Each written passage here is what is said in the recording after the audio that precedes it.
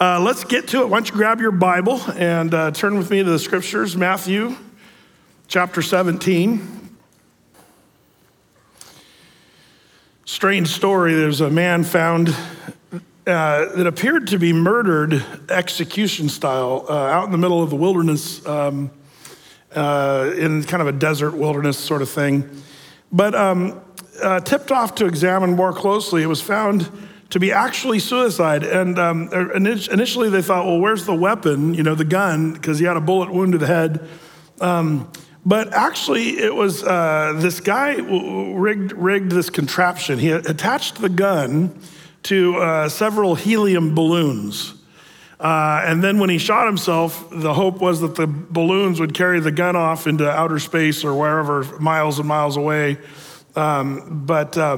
But apparently it got snagged in some trees nearby. So they found the gun. Kind of a tragic story. Why did he do it? Well, it was financial despair. He was trying to get an insurance settlement to his family and all that stuff. And it's interesting when you hear stories like that. People are in despair. People are troubled today. And suicide is on the rise in our current culture and day. Depression is bad, anxiety is bad, with gas prices and inflation and all the stuff that's going on in the world. But I love that you and we get to study the good news of the gospel of Jesus Christ. As we study through Matthew, I find great comfort in not so comforting times. And one of the things I love about Athey Creek is you guys are willing to do some work and go through some heavy duty scriptures, and do the work. I'm really glad about that. And so let's just dive into this with that expectation. Jesus is the hope that we have. Jesus is the answer to all the world's problems. And so we get to do that tonight. And also, faith comes by hearing, and hearing by the word of God. So we have that now in Romans 10:17 talks about that. We get to do that as we go through the scriptures. Now, last week we sort of left in Matthew chapter 16. We finished up Matthew chapter 16, but I sort of left the cliffhanger. And if you were with us on Sunday, we took some time to answer the cliffhanger that we left on Wednesday. And that is Matthew 16:28. If you look at the last verse of our text last Wednesday night, it seems that Jesus either was mistaking or lying or something. But one of the things I love about the way we approach the Bible is if there's a confusing moment or point that might seem contradictory or whatever, we approach the Bible as the Word of God, and it's inerrant, infallible, the perfect word. So if we think that Jesus was wrong, we know that we're the wrong one, right? Are you guys with me on that? That's the way I study the Bible. Well, we got to figure out what's wrong with our thinking, or where did we go wrong? Because Jesus was never wrong. So the verse that might seem wrong is verse 28. Verily I say unto you, there be some standing here, Jesus said, which shall not taste of death till they see the Son of Man coming in his kingdom. Now there's a couple things, I'm going to sort of jump on what we talked about on Sunday. So if you missed that, you won't get the full description, but I'll give you some of the details. So one of the problems, and stuff I didn't talk about Sunday, one of the problems is, I believe, along with if you read a lot of commentaries and scholars and theologians, they believe the chapter break here is sort of unfortunate. And there's a lot of chapter breaks in the Bible that are sort of unfortunate. Well, Brett, aren't the chapters and verses inspired? No. All the verses and chapters of the Bible are inspired, but the numbering system and the breaking up of the chapters, did you know that came, many, many years later? A man named Stephen Langdon divided the Bible, the Latin Vulgate, if you would, the translation of Latin Vulgate, into chapters in the year 1227 AD. So chapters came more than 1,000 years after Christ. Can you imagine Wednesday night Bible study without chapters? Turn to your Bible where the story of the cleansed leper. Which one, Brett? The one that's kind of talked about by Matthew. Good luck. And we'd take the first 20 minutes just trying to shuffle through our Bible. So I'm thankful for chapters and verses. I really am. But we have to kind of take the breaks and the divisions of chapters and verses sort of in stride. It was 1551, Robert Estienne, AKA Stephanus, added the verses. So the chapters came in 1227, verses came in 1551, and the fourth edition of the Greek New Testament And then later in the Geneva translation, Geneva Bible, 1560 of the English translation. So it really was a long time ago that those things happened, but compared to the giving of Scripture in the original manuscripts, it's hundreds and hundreds and hundreds of years later.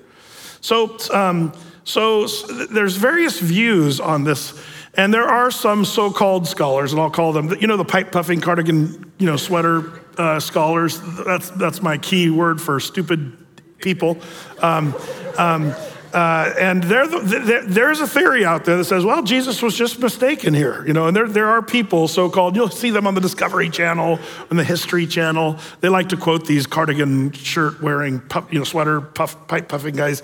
They quote them all the time because they think they're scholars, but they're not. So there are people that will say Jesus made a mistake here. That's the first thing. But we know Jesus was without mistake and was, Hebrews 4:15 says that, but was in all point tempted like us, but without sin. And by the way, making a mistake is sin. Did you know that? Well, what's just a mistake? No, sin, the word sin means to miss the mark, off target. So that's, sin is this all-encompassing word. Jesus never sinned. 1 Peter 2:22, Jesus did no sin, neither was guile found in his mouth. 1 John 3:5, that Jesus was manifested to take away our sins, and in him was no sin. So we see Jesus as perfect, without sin. So that's the first theory. Some people say, well, Jesus was mistaken, and I vehemently reject that view. The second view that I disagree with, that you'll hear out there, is that the kingdom has already happened, that we are now living in the kingdom. And that's actually a very popular view right now. Maybe some of you guys come from churches that teach we're living in the kingdom right now. There's actually a theology out there called Kingdom Now, or dominion theology, that says we are the ones who are in the kingdom, or we're ushering the kingdom in. It's our job to do that. When I read the Bible, I don't see us having anything to do with the kingdom coming. I mean, we're trying to do work before the kingdom comes. We have lots of work to do. We're told to pray, thy kingdom come, thy will be done on earth as it is in heaven. So we're looking forward to the kingdom, but we are not, praise the Lord, we're not in the kingdom right now. Would that be depressing right now? If we're like, welcome to the kingdom, we got crime, disease, problems, death, that's a bummer. The kingdom's not so fun, as it turns out. Well, that's ridiculous. You might refer to Daniel chapter 9. Remember the prophecy of Daniel, chapter 9, verse 24, the 70 weeks that were determined on the people of Israel and the holy city of Jerusalem. And that verse says, to finish the transgression, this is the millennial kingdom is being described. The 70 weeks determined upon Israel, it has to do with bringing it to the millennial kingdom ultimately. But it says, what will happen? To finish transgression, to make an end of sin, to make a reconciliation for iniquity, to bring an everlasting righteousness. This is a description of the kingdom. Are we there yet? No, there's still a lot of iniquity, a lot of unrighteousness. And I look forward when the kingdom comes. And when the kingdom comes, there'll be no mistake about it. And the reason the king will be here, the king of the kingdom, coming in his kingdom. So all that to say, I think this unfortunate chapter break has led some people to come up with some conclusions like, well, I guess Jesus, his kingdom must have already come or whatever. But some scholars believe that verse 1 of chapter 17 should be verse 28 of chapter 16, because it's almost like Jesus is preparing them, saying, there's some of you guys standing here, and we know who they are if you were here on Sunday, Peter, James, and John. Those three would actually see Jesus. Now, one thing I didn't really have time to touch on Sunday because of time, but some you might be left with still the question, well, Brett, I get it, that they saw Jesus in the transfiguration we're about to look at here in Matthew 17. They saw Jesus in his glory, shining as bright as the sun. So they saw Jesus in his sort of kingdom state. But the verse 28 of chapter 6, he says that he'll be coming in his kingdom. And we don't really see that. Like you might see that. The word coming here is really interesting. In the Greek New Testament, there are 6 different words for coming. Did you know that? We have one word for coming in the English. We have one word for love. There's at least 8 words for love in the Greek language. So the Greek language is very colorful. So it does one well to look up this word coming. Because again, I think this might be a little bit of an unfortunate way of saying this. They'll see Jesus coming in his kingdom. And let me just kind of quickly show you that word. The word coming in the Greek is erchomai, which for you language experts and all that, it's middle voice of a primary verb used only in the present and imperfect tenses. You say, well, what does that mean? Well, let's just talk about the definition. To appear is the word there, not like coming from point A to point B. See, when we use the word coming, it can mean so many different things, but we kind of use, our definition is to go from one place and draw near to another destination. That's what coming means. But this Greek word, if you look it up, it means to not a change in location. The Greek word for that, by the way, is choreo, where it means just leaving one space and making a journey to another place. There's another one, erchomai, which means the one that we're talking about here, to appear, to make one's appearance, to come before the public, sort of like an unveiling, if you would. To come into being, the second definition, to come into being, arise, come forth, show itself, find place, or influence, being an influencer. For you social media people. Another one, to be established, to become known, to come into or unto, to go. This is a funny thing about this erchomai. It also means to go or to follow one out. Which is kind of an interesting word. So this word is really a unique word. So it depends on how you look at the context of this, and it's caused some trouble. When you look at like Kenneth Wuest word studies in the Greek New Testament, which is a really helpful resource, like I think a 4 or 5 volume set. But he talks about how it's more of a word that talks about to find place of influence and to be known as one who is an influence, which is kind of interesting. So Jesus in the transfiguration is revealing himself, showing that he's not just another prophet. That's one of the reasons Moses and Elijah are there in the transfiguration to say, here's Moses, here's Elijah. And they're all, wow. But the Lord says, but this is my son, Jesus. So Moses, Elijah, Jesus, ding, ding, ding, ding, ding. That's the transfiguration in Sesame Street terms, which is more my level. But anyway, but Jesus is showing he's not just another prophet. He's transfigured, and the Greek word there we saw on Sunday was metamorpho, where we get our word metamorphosis, where he changed into more of his kingdom mode. And it matches some of the glorified Jesus's descriptions. And if you're a student of Scripture, Ezekiel gives us a description of the glorified Jesus. The book of Revelation, chapter 1, gives us a vision of glorified Jesus. And now the disciples got to see that as he will be in his coming kingdom. He's being revealed as the king of the kingdom. So don't let the word coming sort of derail you on that particular point. It's an important word. You can do your own word study on that if you want to, but this is almost like the transfiguration is setting the record straight that Jesus is supreme. Elijah is not supreme. Moses is not supreme. They're both good dudes. And when Jesus comes in his kingdom, we talked a little bit about this on Sunday, Moses and Elijah will probably be there just before the coming of his kingdom, which is kind of interesting. We'll perhaps look more at that. But that brings us to our text here. Let's just read through that first section and then we'll keep going. It says in verse 1 of chapter 17, and after 6 days, Jesus took Peter, James, and John, his brother, and brought them up into a high mountain apart, and was transfigured before them. And his face did shine as the sun, and his raiment was white as the light. And behold, there appeared unto them Moses and Elijah, Elias, the Greek version of Elijah, talking with him. Then answered Peter and said unto Jesus, Lord, it is good for us to be here. If thou wilt, let us make here 3 tabernacles, one for thee, one for Moses, and one for Elijah. And while he yet spake, behold, a bright cloud overshadowed them, and behold, a voice out of the cloud which said, This is my beloved Son, in whom I am well pleased. Hear ye him. And when the disciples heard it, they fell on their face and were sore afraid. And Jesus came and touched them and said, Arise, and be not afraid. And when they had lifted up their eyes, they saw no man save Jesus only. And as they came down from the mountain, Jesus charged them, saying, tell the vision to no man until the Son of Man be risen from the dead. How many times does Jesus talk about his death and his resurrection, and then the disciples still didn't know what was going on?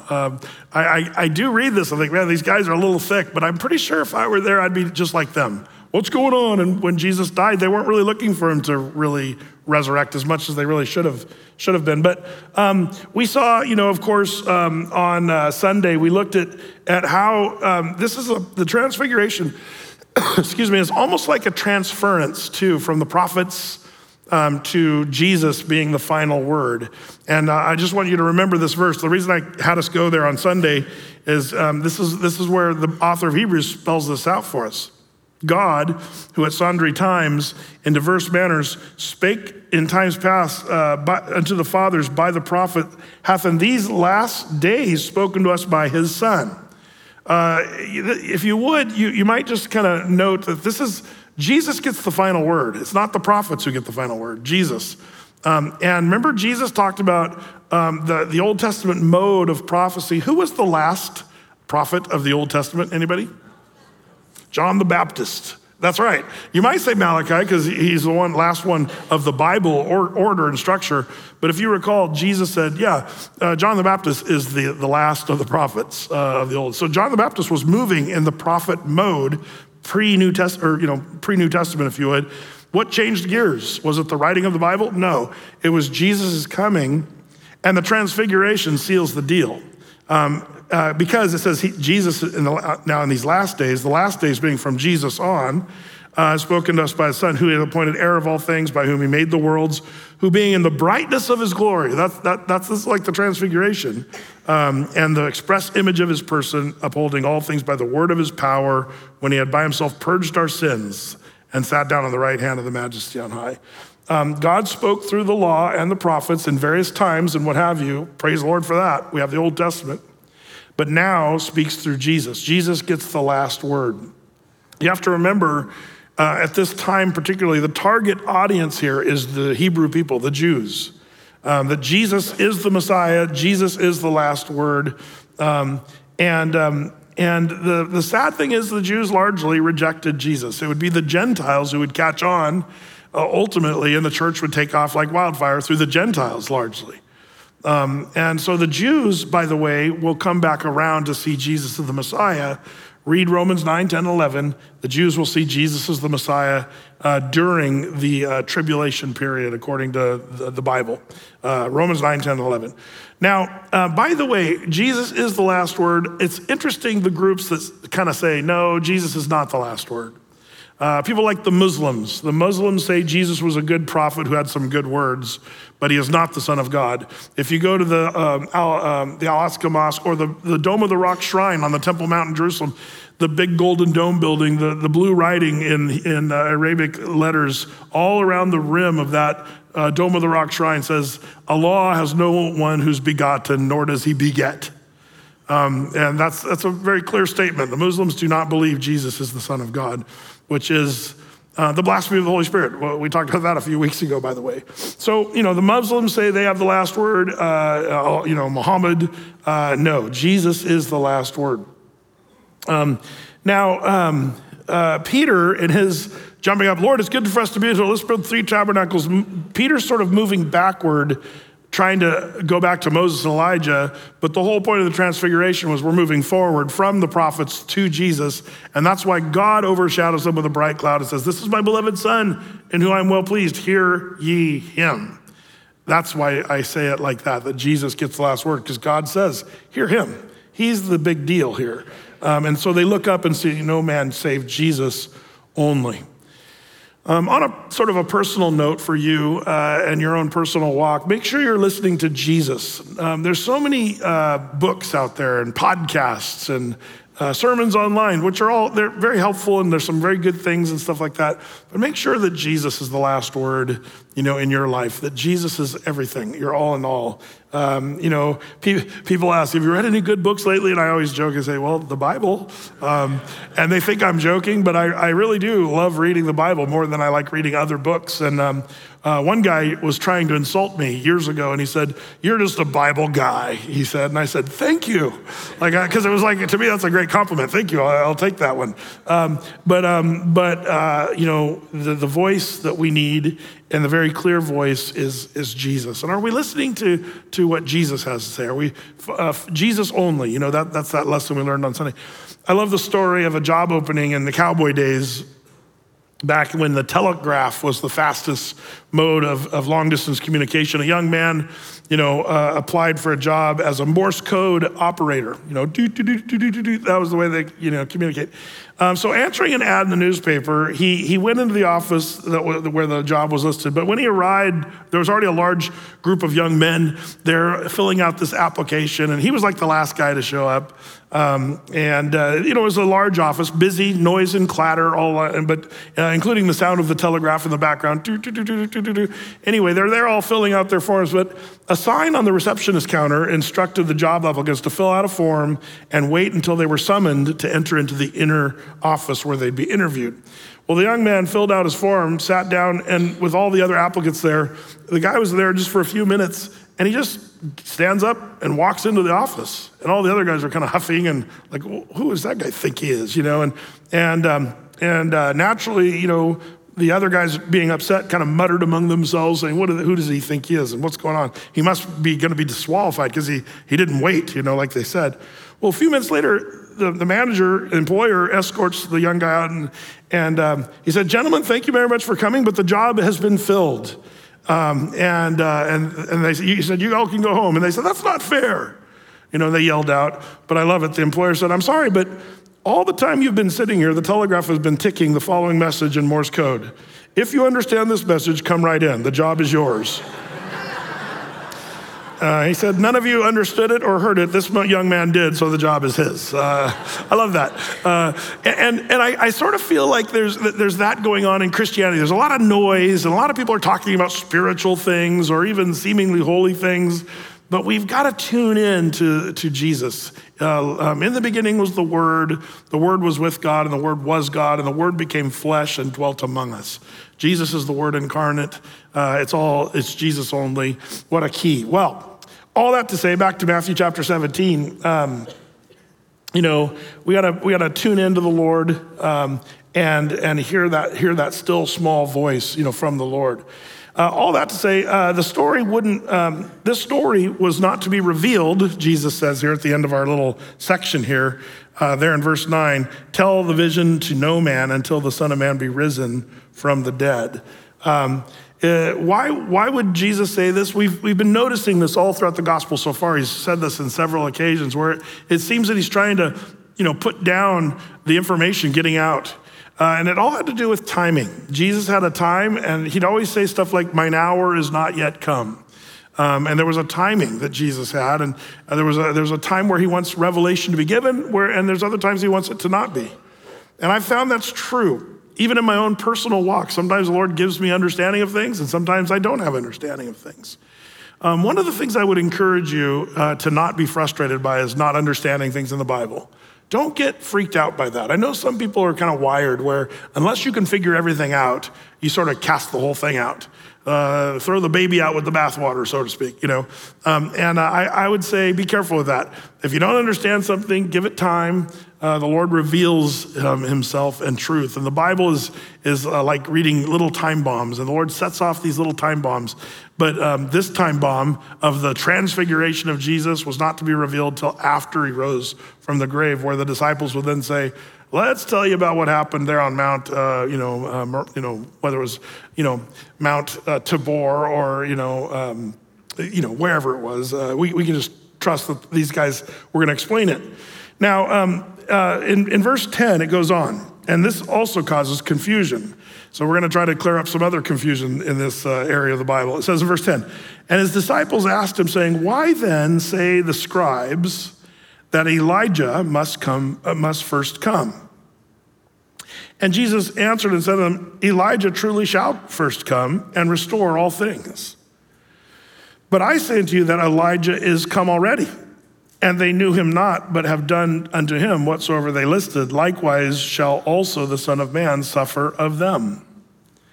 Then the disciples understood that he spake unto them of John the Baptist. Huh? What?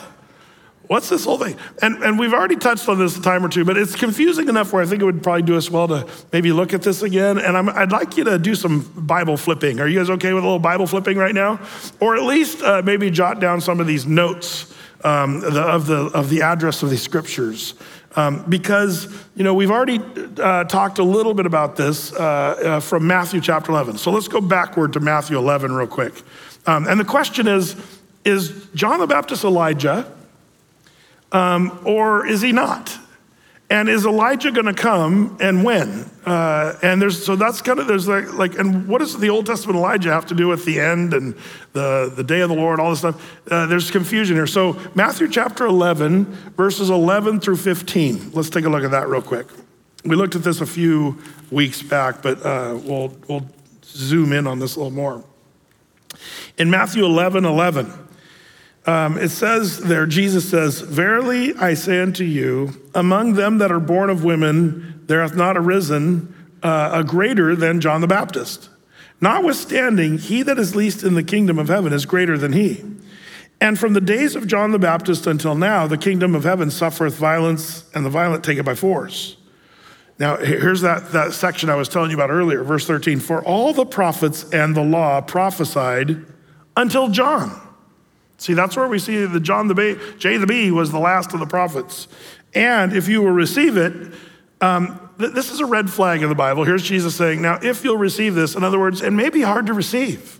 This might be a hard one to swallow.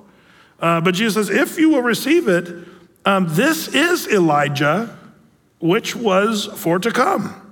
He that hath ears to hear, let him hear. Wow, this is kind of cryptic. Jesus said, if you really can figure this out, guess what? He is kind of Elijah.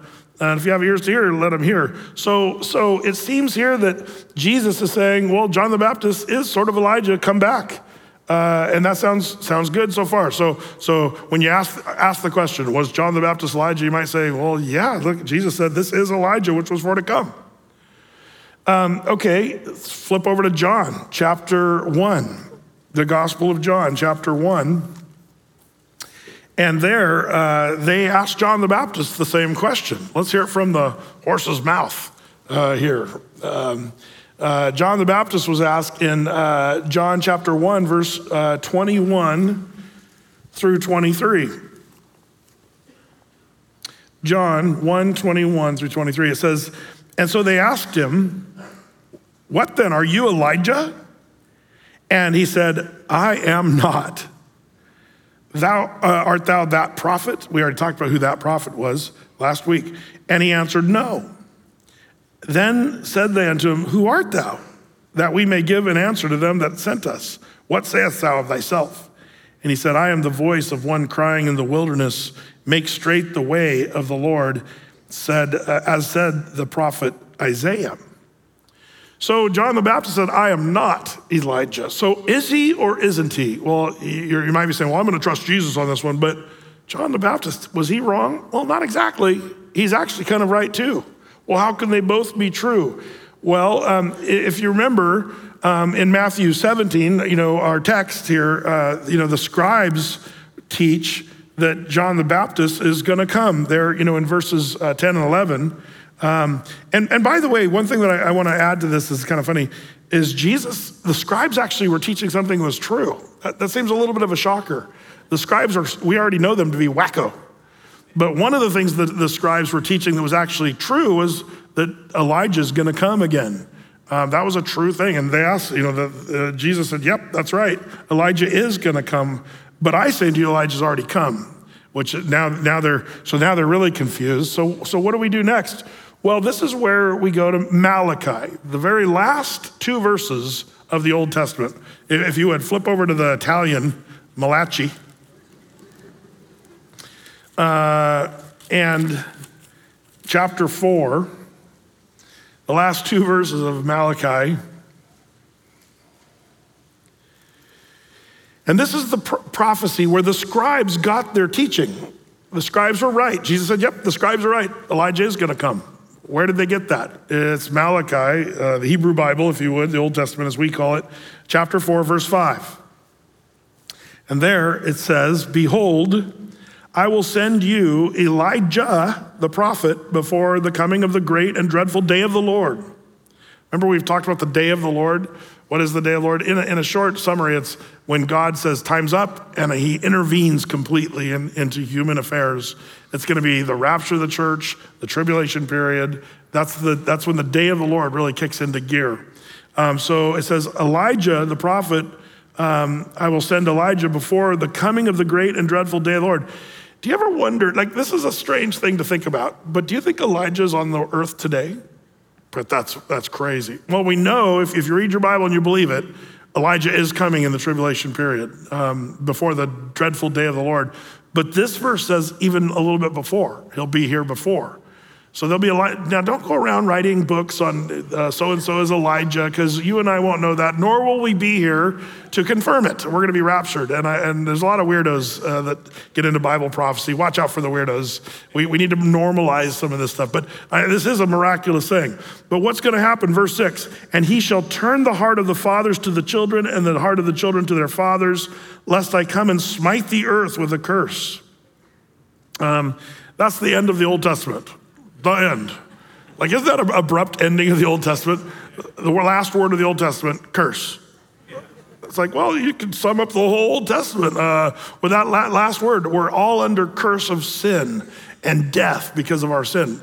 But praise be the Lord, Jesus is the one who died in our place, canceling that curse of sin. But be that as it may, here in Malachi, the dreadful day of the Lord is that Jesus his first coming was not for the end. His first coming was for the dying on the cross for the sins of the world, but it's his second coming and the tribulation period that Elijah is gonna come.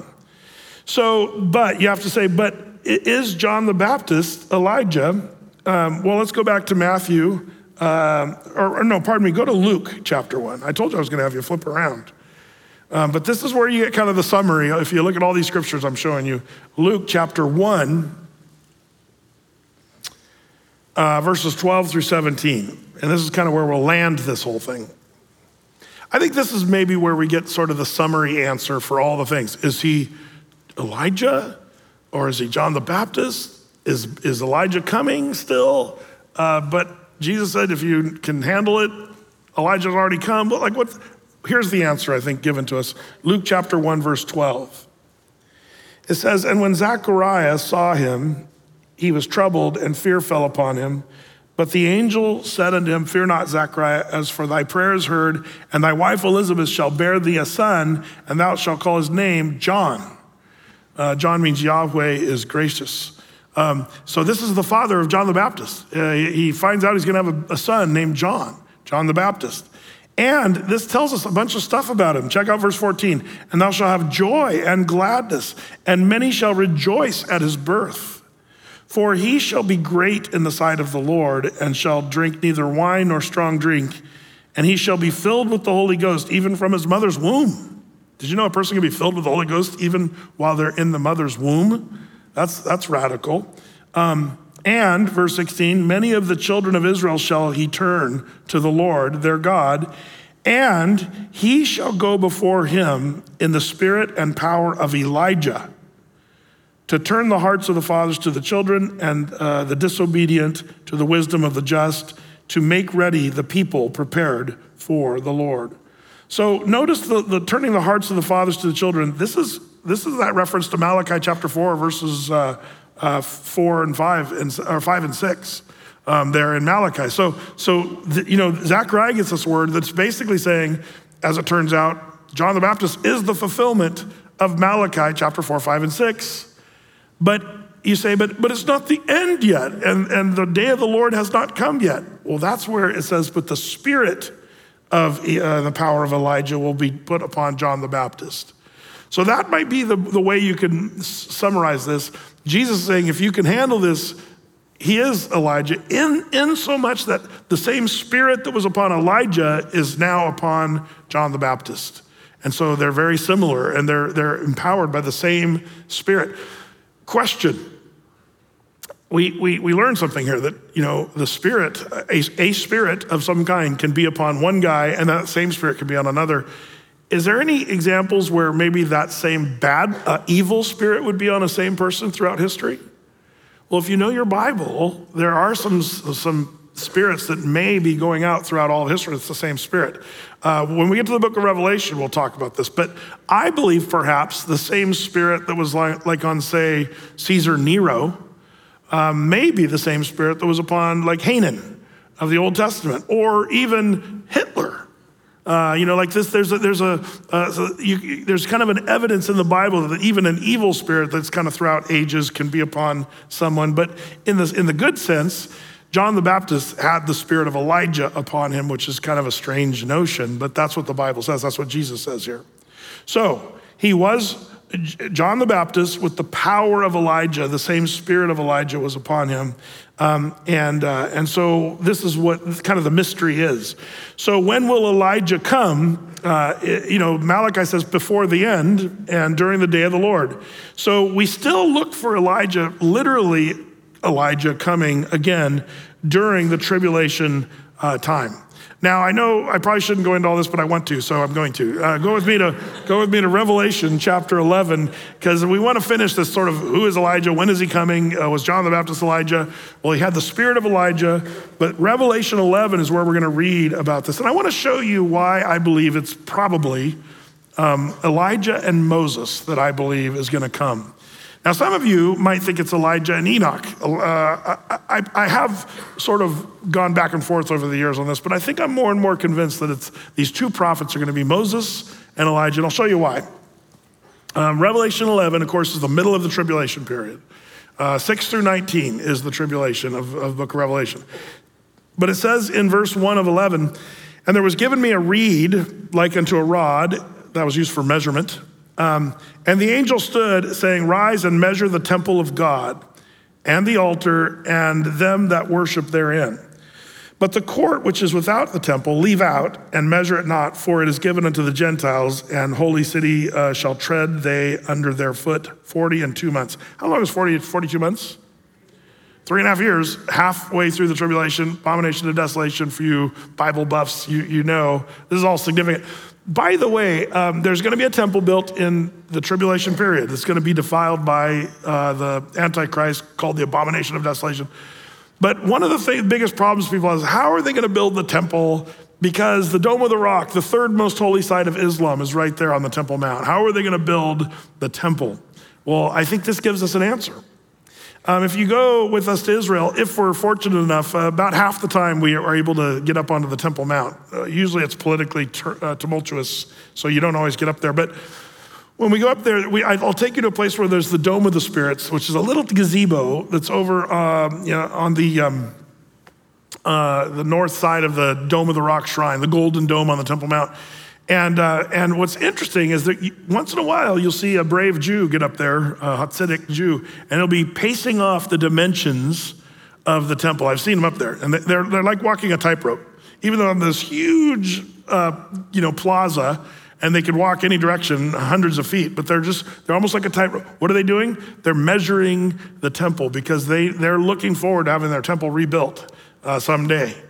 But you say, but Brett, if you know how big the temple was in the Old Testament, there's no way it would fit on the Temple Mount unless you bulldozed the Dome of the Rock shrine. People call it a mosque. It's not a mosque.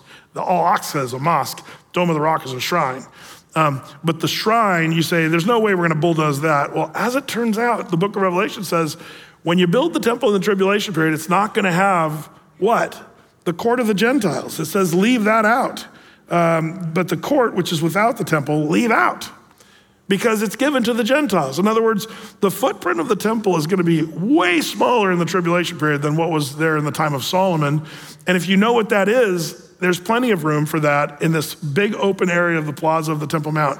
And I believe the Antichrist is going to come and broker a peace deal and work out a thing where the Muslims and the Jews are gonna be able to share the Temple Mount, because that's the way the world does it these days. Oh, the wonderful world religions, blah, blah, blah. And they're gonna make it so they can have the temple and the Dome of the Rock Shrine coexisting next to each other. That's gonna go over real well. We know the Bible story, and the end of the story, it's not gonna go well. But be that as it may, this fits. And I know there's controversy about where the temple's gonna be built and all this stuff, but all that to say, that's interesting freebie, but I'm off course. We gotta get back to it. So verse 3.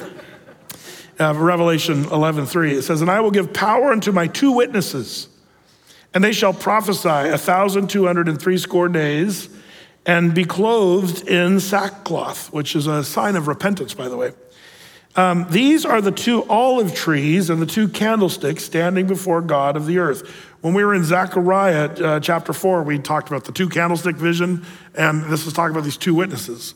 Verse 5, "And if any man will hurt them, fire proceeds out of their mouth and devoureth their enemies. And if any man will hurt them, he must in this manner be killed." So barbecue, death. Verse 6, "And they'll have the power to shut heaven, that it rain not in the days of their prophecy." Okay, these 2 prophets that are gonna come, one of them is gonna have power to, well, they're both gonna have power to have fire come out of their mouths. And does that ring a bell? Which prophet of the Old Testament was a very fiery prophet? Which prophet also was able to shut down the rain from the clouds? Elijah the prophet. That's what it says here. "These will have power to shut the heaven, that it rain not in the days of their prophecy." So that's one of the reasons why I'm very convinced this is Elijah the prophet. But also notice what other things they can do. Verse 6, middle part. "And they will have power over the waters to turn them to blood, and to smite the earth with all plagues as often as they will." Who was really good at that? I jokingly say that because Moses was empowered by God to do that, but Moses turned water into blood, sent plagues. That's why I believe it was Moses and Elijah. But it goes on, verse 7, "And when they have finished their testimony, the beast that ascends out of the bottomless pit shall make war against them, and shall overcome them and kill them, and their dead bodies shall lie in the street of the great city," that's Jerusalem, "which spiritually is called Sodom and Egypt, where also our Lord was crucified." So spiritually, Jerusalem is like Sodom and Gomorrah in Egypt today, which is true. They're very ungodly in a lot of ways. But it's where Jesus was crucified, Jerusalem. Verse 9, "And they of the people and the kindreds and tongues and nations shall see their dead bodies 3 days and a half, and shall not suffer their dead bodies to be put in graves. And they that dwell upon the earth shall rejoice over them and make merry." They'll say, "Merry Dead Prophet Day," or whatever. "And shall send gifts one to another, because these 2 prophets tormented them that dwelt on the earth. And after 3 days and a half, the spirit of life from God entered into them, and they stood on their feet, and great fear upon them which saw them." So we're back, there we are. And verse 12, "And they heard a great voice from heaven saying to them, Come up hither. And they ascended up into heaven in a cloud, and their enemies beheld them. And the same hour there was a great earthquake, and the 10th part of the city fell. And in the earthquake there were slain of men 7,000, and the remnant were frightened and gave glory to the God of heaven." This is all speaking of what's going to happen in the future. But all that to say, remember, the rapture of the church is going to happen before all this actually happens, as I believe it.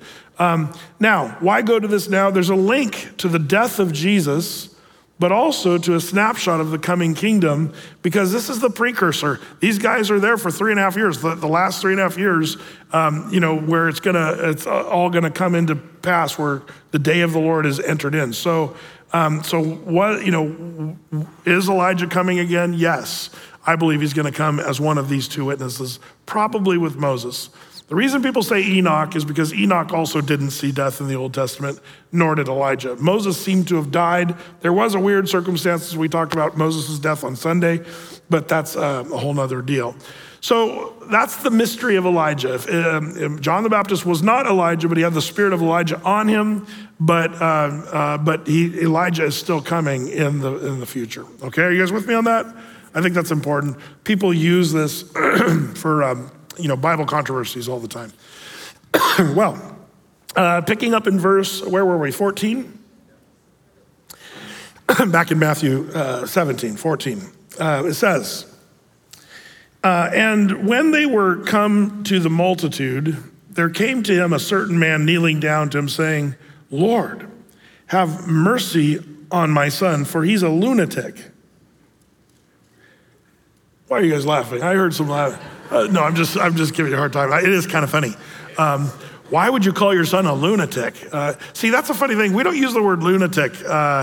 If you call someone a lunatic today, it's pretty much meant to be a derogatory term and insulting. But it was a very big sort of belief in Bible times. And it's an interesting word. It actually comes from the Latin Vulgate translation.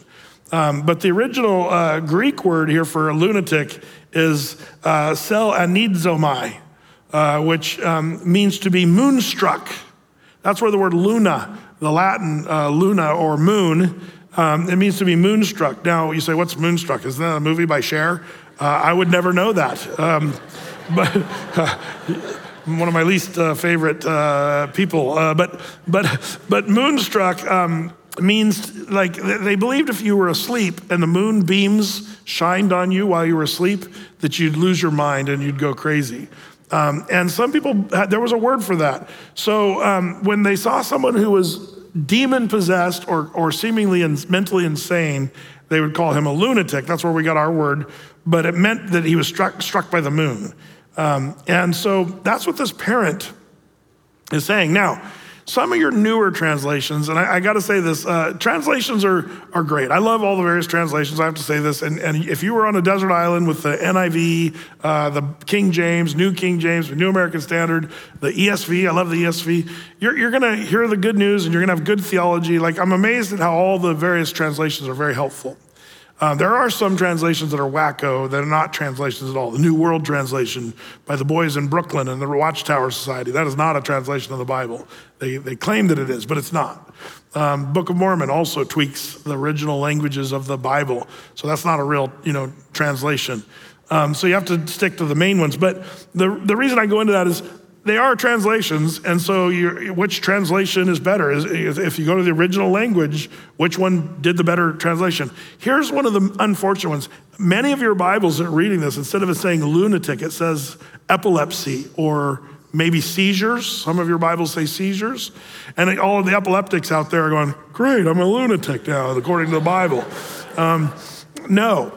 The idea of lunatic is not epilepsy. That's an unfortunate translation when people put, even seizures is not really accurate. They may have appeared to be seizures, but in this case, it wasn't a medical condition, it was a spiritual condition. It was a demonic possession of a person who, it was appearing like seizures, but it was actually a demonic deal. I think that's important because some people try to act like, well, if you're an epileptic or if you have seizures, you must have a demon in you. And there are certain people that start saying stuff like that. That's not what the Bible teaches here. So we'll see that as we keep reading. But this word lunatic stumbles people. So this is the father saying, Lord, have mercy on my son, for he is a lunatic, is vexed with a demon, crazy, whatever, and sore vexed. For oftentimes he falls into the fire and oftentimes into the water. And I brought him to thy disciples, and they could not cure him. Then, verse 17, Jesus answered and said, O faithless and perverse generation, how long shall I be with you? How long shall I suffer you? Bring him hither to me. So this is interesting. The disciples couldn't do this, and so Jesus has to sort of deal with it himself. Let me ask a question. This is a good question. Was Jesus complaining here? Does it sound like complaining? How long do I have to be with you guys? I'm sure none of you parents have said that with your children,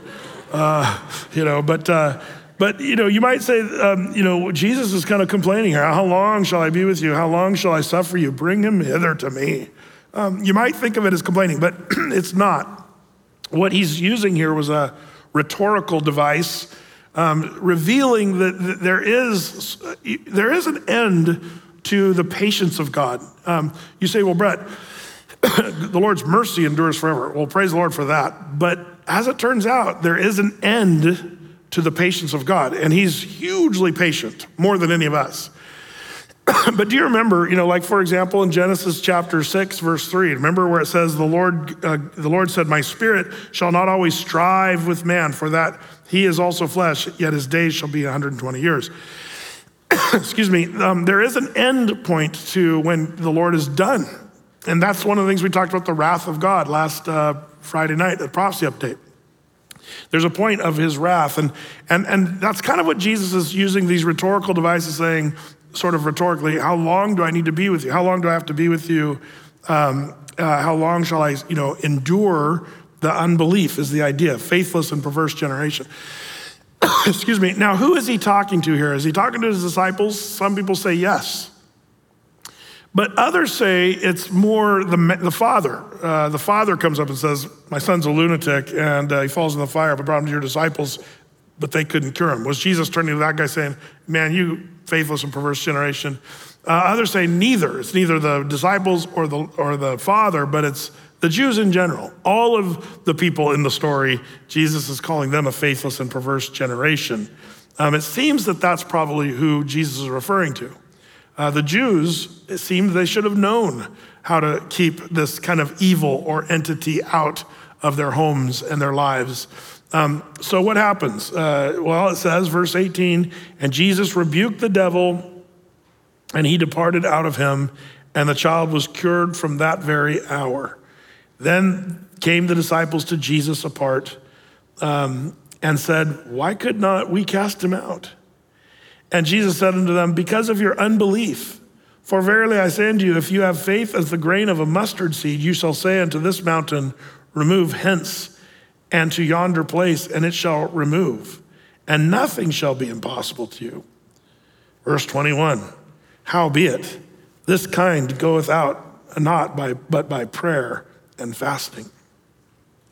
Speaking of translations, if you will refer to verse 21, look in your Bible. How many of you guys do not have a verse 21 in your Bible? Raise your hands. Yeah, we'll pray for all your salvation. No, just kidding, just kidding. Your Bibles are inadequate. No, what in the world's going on here? Well, the reason verse 21 is not in some of your Bibles is because I don't know the best way to say this other than this verse is not in the oldest of manuscripts.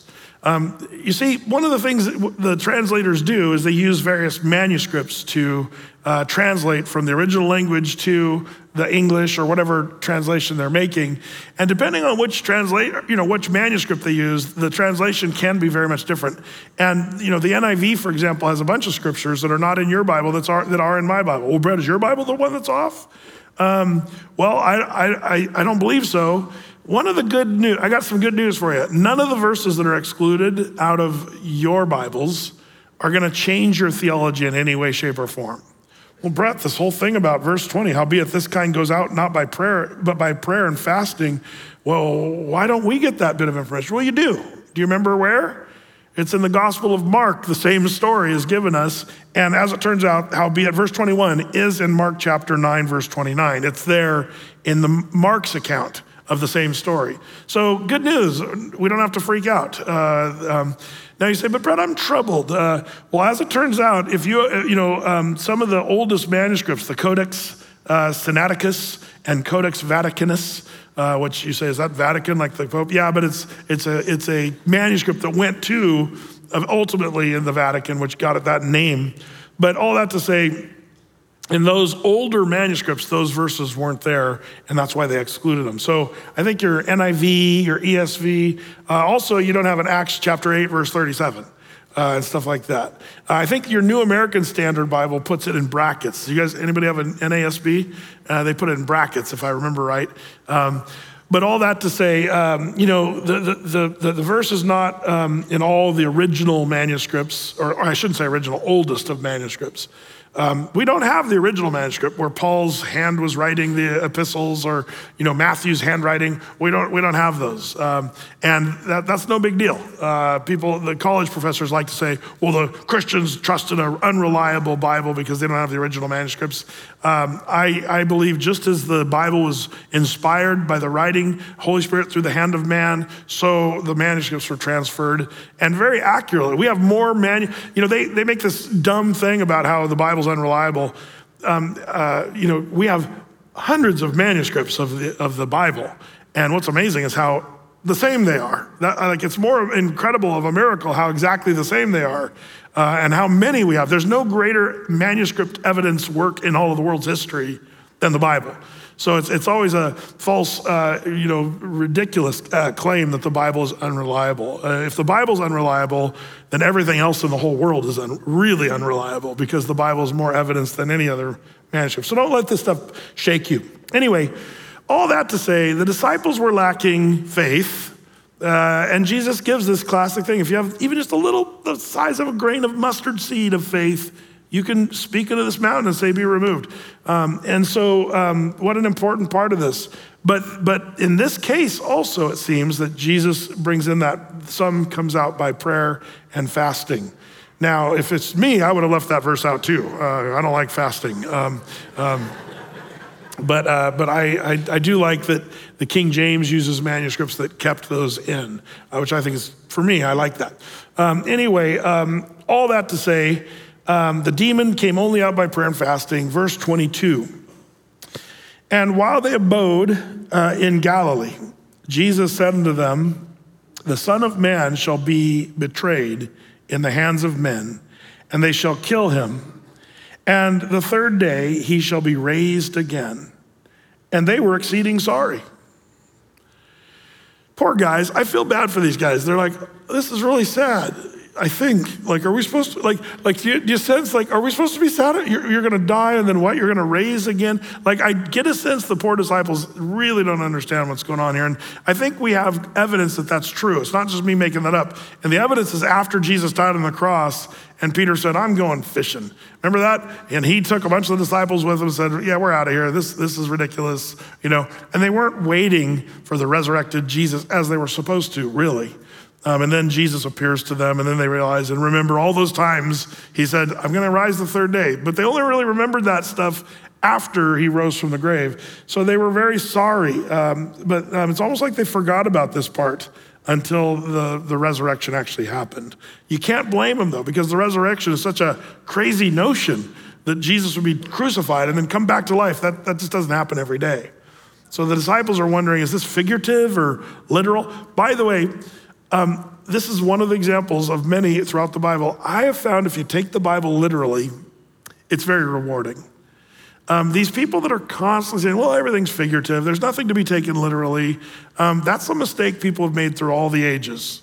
And it's still an error, and it just leads people in the wrong direction. Unless the Bible says that it's figurative, which it does at times, I believe we should err on the side of taking the Bible literally. These disciples didn't really know what to do with this idea that he's going to be killed and then raised from the dead 3 days later. They should have looked at that literally. They should have their watches on and watching for the third day after Jesus was crucified, because they should have taken that literally. Even to this day, the preterists, the amillennialists, they're like, the Old Testament, the Jews being scattered and regathered, that's all figurative language of the Bible. Literally happening in our day, in our life. In the last 100 years, the Jews and Israel's become a nation fulfilling perfectly literally Ezekiel 36, 37, 38. It's kind of amazing. We're seeing that happening right under our faces. Very literal fulfillment. Anyway, the disciples, they don't understand this, but they would after it literally would happen. We go on, verse 24. And when they were come to Capernaum, they that received tribute money came to Peter, the tax collectors, and said, doth not your master pay tribute? And he said, yes. And when he was come into the house, Jesus prevented him. The word prevented is probably an old English kind of thing, but the idea is interrupted, sort of stopped him in his tracks. Jesus interrupted him saying, what thinkest thou, Simon? of whom do the kings of the earth take custom or tribute? Of their own children or of strangers? Peter said unto him, of strangers. Jesus said to him, then are the children free? Notwithstanding, lest we should offend them, go to the sea and cast a hook and take up the fish that first cometh up. And when thou hast opened his mouth, thou shalt find a piece of money. That take and give unto them for me and thee. This kind of cracks me up. It's like when you go to breakfast with a friend and it's like, who's going to pick up the tab? And Jesus is like, yeah, I'll take care of it. Go fishing, grab a fish, pull the money out, pay for both of us. It's on me this time around. Like this is kind of funny. What a story. Now you got to remember, Peter was a professional fisherman. And what does a professional fisherman do? He goes into a boat, casts his nets, and catches a bunch of fish. This is such a rookie thing to do, to go out with a hook and try to catch a fish. I wonder if Jesus was just sort of humbling Peter, like there's Peter like, okay, like this is not what I do. I'm a fisherman, this is ridiculous. It'd be like giving a batting tee to a National League baseball player saying, here, take a swing at that, It's like, that's not what we do. We're professionals here. In the same way, Peter's just out there with a hook, trying to catch a fish. That was not his normal operation. Sometimes I think the Lord wants us to sort of humble ourselves and do something that's even beneath us in some ways. But then the Lord says, watch what I'll do with that when we humble ourselves. So Peter goes out, fishes, and interesting that he talks about this taxes, the tribute money or the temple tax, as it was called, was actually a law of the Jews given from Deuteronomy, that all Jews had to pay a certain temple tax.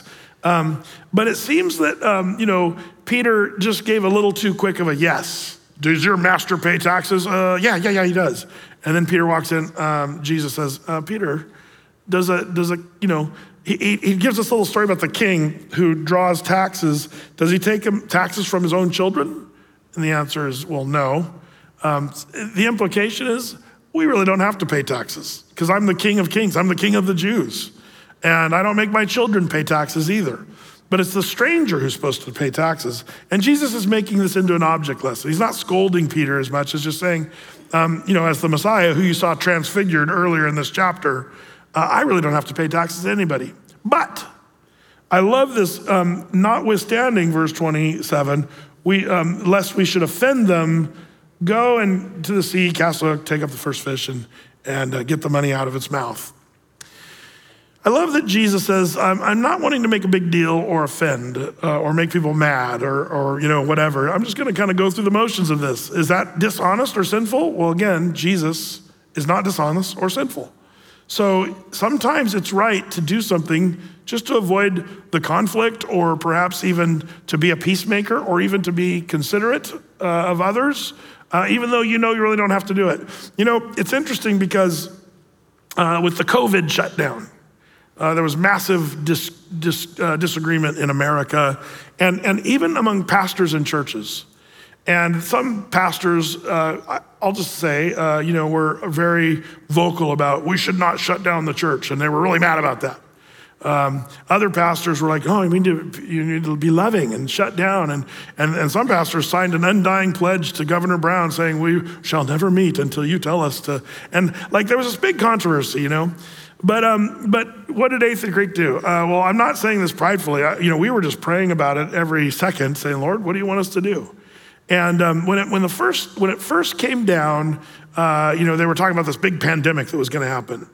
And so after prayer, we thought, well, let's, none of us as elders are panicky people and health people that get all freaked out about stuff, about getting sick and stuff. None of us are that way. But we thought, well, let's try to be considerate and loving. That was honestly the reason we did comply.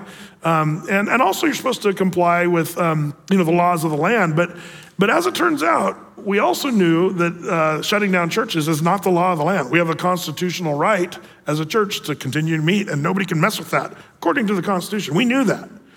But we thought, let's just for the sake, and you might even say like what Jesus said, notwithstanding, lest we should offend them, let's go ahead and shut it down. We've got the online thing that we've been using for more than 10 years. Let's just shut it down for a while just to be loving. Let's see what happens with this, the Black Plague or whatever it's going to be. And when we realized that it wasn't as bad as everybody said it was going to be, not even close, and it was a little bit of a control thing, and we realized it was kind of eventually, I feel like the whole shutting down everything, we all felt this, I think. It was pretty wacko. So a few months in, we opened up against the governor and all the mandates and all this stuff, and people got mad, and I got threatened of money and jail time and all that stuff. But all that to say, we won because we have the constitutional right to meet as a church. Thank the Lord for our Constitution. And we stood by that. And as it turns out, they admitted, even the state of Oregon, Governor Brown admitted that churches have the right to meet no matter what they say. But I found it interesting, the arrogance and the stuff that people were saying about, shutting down or, my word to other pastors was, man, do what the Lord leads you guys to do. And go for it. Do what God shows you and your leadership team to do. And I'm not going to tell you what to do as a church or whatever. And I find it interesting, that people, get all up in a tizzy about stuff like this. I think you could have gone kind of either way as long as you were doing what the Lord called you to do. Jesus does something here that I think a lot of people that I've talked to under the COVID thing would say, forget the taxes. We don't need to owe. Jesus is the King of Kings, Lord of Lords. We only answer to Jesus. But here's Jesus saying, that's true. I am the King of Kings and Lord of Lords, but we're going to pay the stupid tax. Like it's kind of a funny thing how Jesus did this, notwithstanding, lest we should offend them, go and get the money out of the fish's mouth. I think that's kind of an interesting thing. Well, Jesus took care of his taxes, render unto Caesar what is Caesar's. We could talk more about that, but I like that Peter had to learn the lesson. Before he just said, yes, he pays taxes. Peter was actually misrepresenting Jesus a little bit there when he just said, my master pays taxes. And Jesus had to do a little corrective work to remind Peter that he was Jesus, the King of Kings, the Lord of Lords. Don't just glibly say, my master pays taxes. Sometimes I think we make the mistake of diminishing Jesus too. Don't ever forget, Jesus is the King of Kings and Lord of Lords. We don't want to make the mistake of Peter. Well, all that to say, a lot of controversial stuff in Matthew chapter 17, whether it's did they see the coming kingdom? The answer is yes. Peter, James, and John saw Jesus revealed in his kingdom form. Is John the Baptist Elijah? No, but he had the spirit of Elijah on him, and Elijah is coming. And did Jesus pay taxes? Yep, he sure did. And he says, render unto Caesar what is Caesar's. There's a lot of controversial things. Was Jesus complaining? No. Jesus was rhetorically reminding them that there's an end date to his patience of enduring with them and suffering them. All that to say, I love the scriptures. It gives us a full meal deal of instruction. So Lord bless you. Let's pray together as we close. Lord, we're so thankful for your word and thankful for the scriptures that we've covered even tonight, Lord, a lot of stuff, but give us greater understanding and application of your word. Give us the right heart and right spirit behind what your word teaches. And Lord, I pray that we'd have your heart and your mind. Lord, in these days where it just seems to us to be very much like the last days, I pray that we'd be Christians that are shining our lights brightly. I pray that people turn to you and come to know you. Use us, Lord, to point people to you. So bless these, your people who've covered this study tonight. Bless all the people online watching and all the people that are with us in watch parties and groups. Lord, just bless all the people that have tuned into your scriptures tonight. We ask this, Lord, in Jesus' name, amen.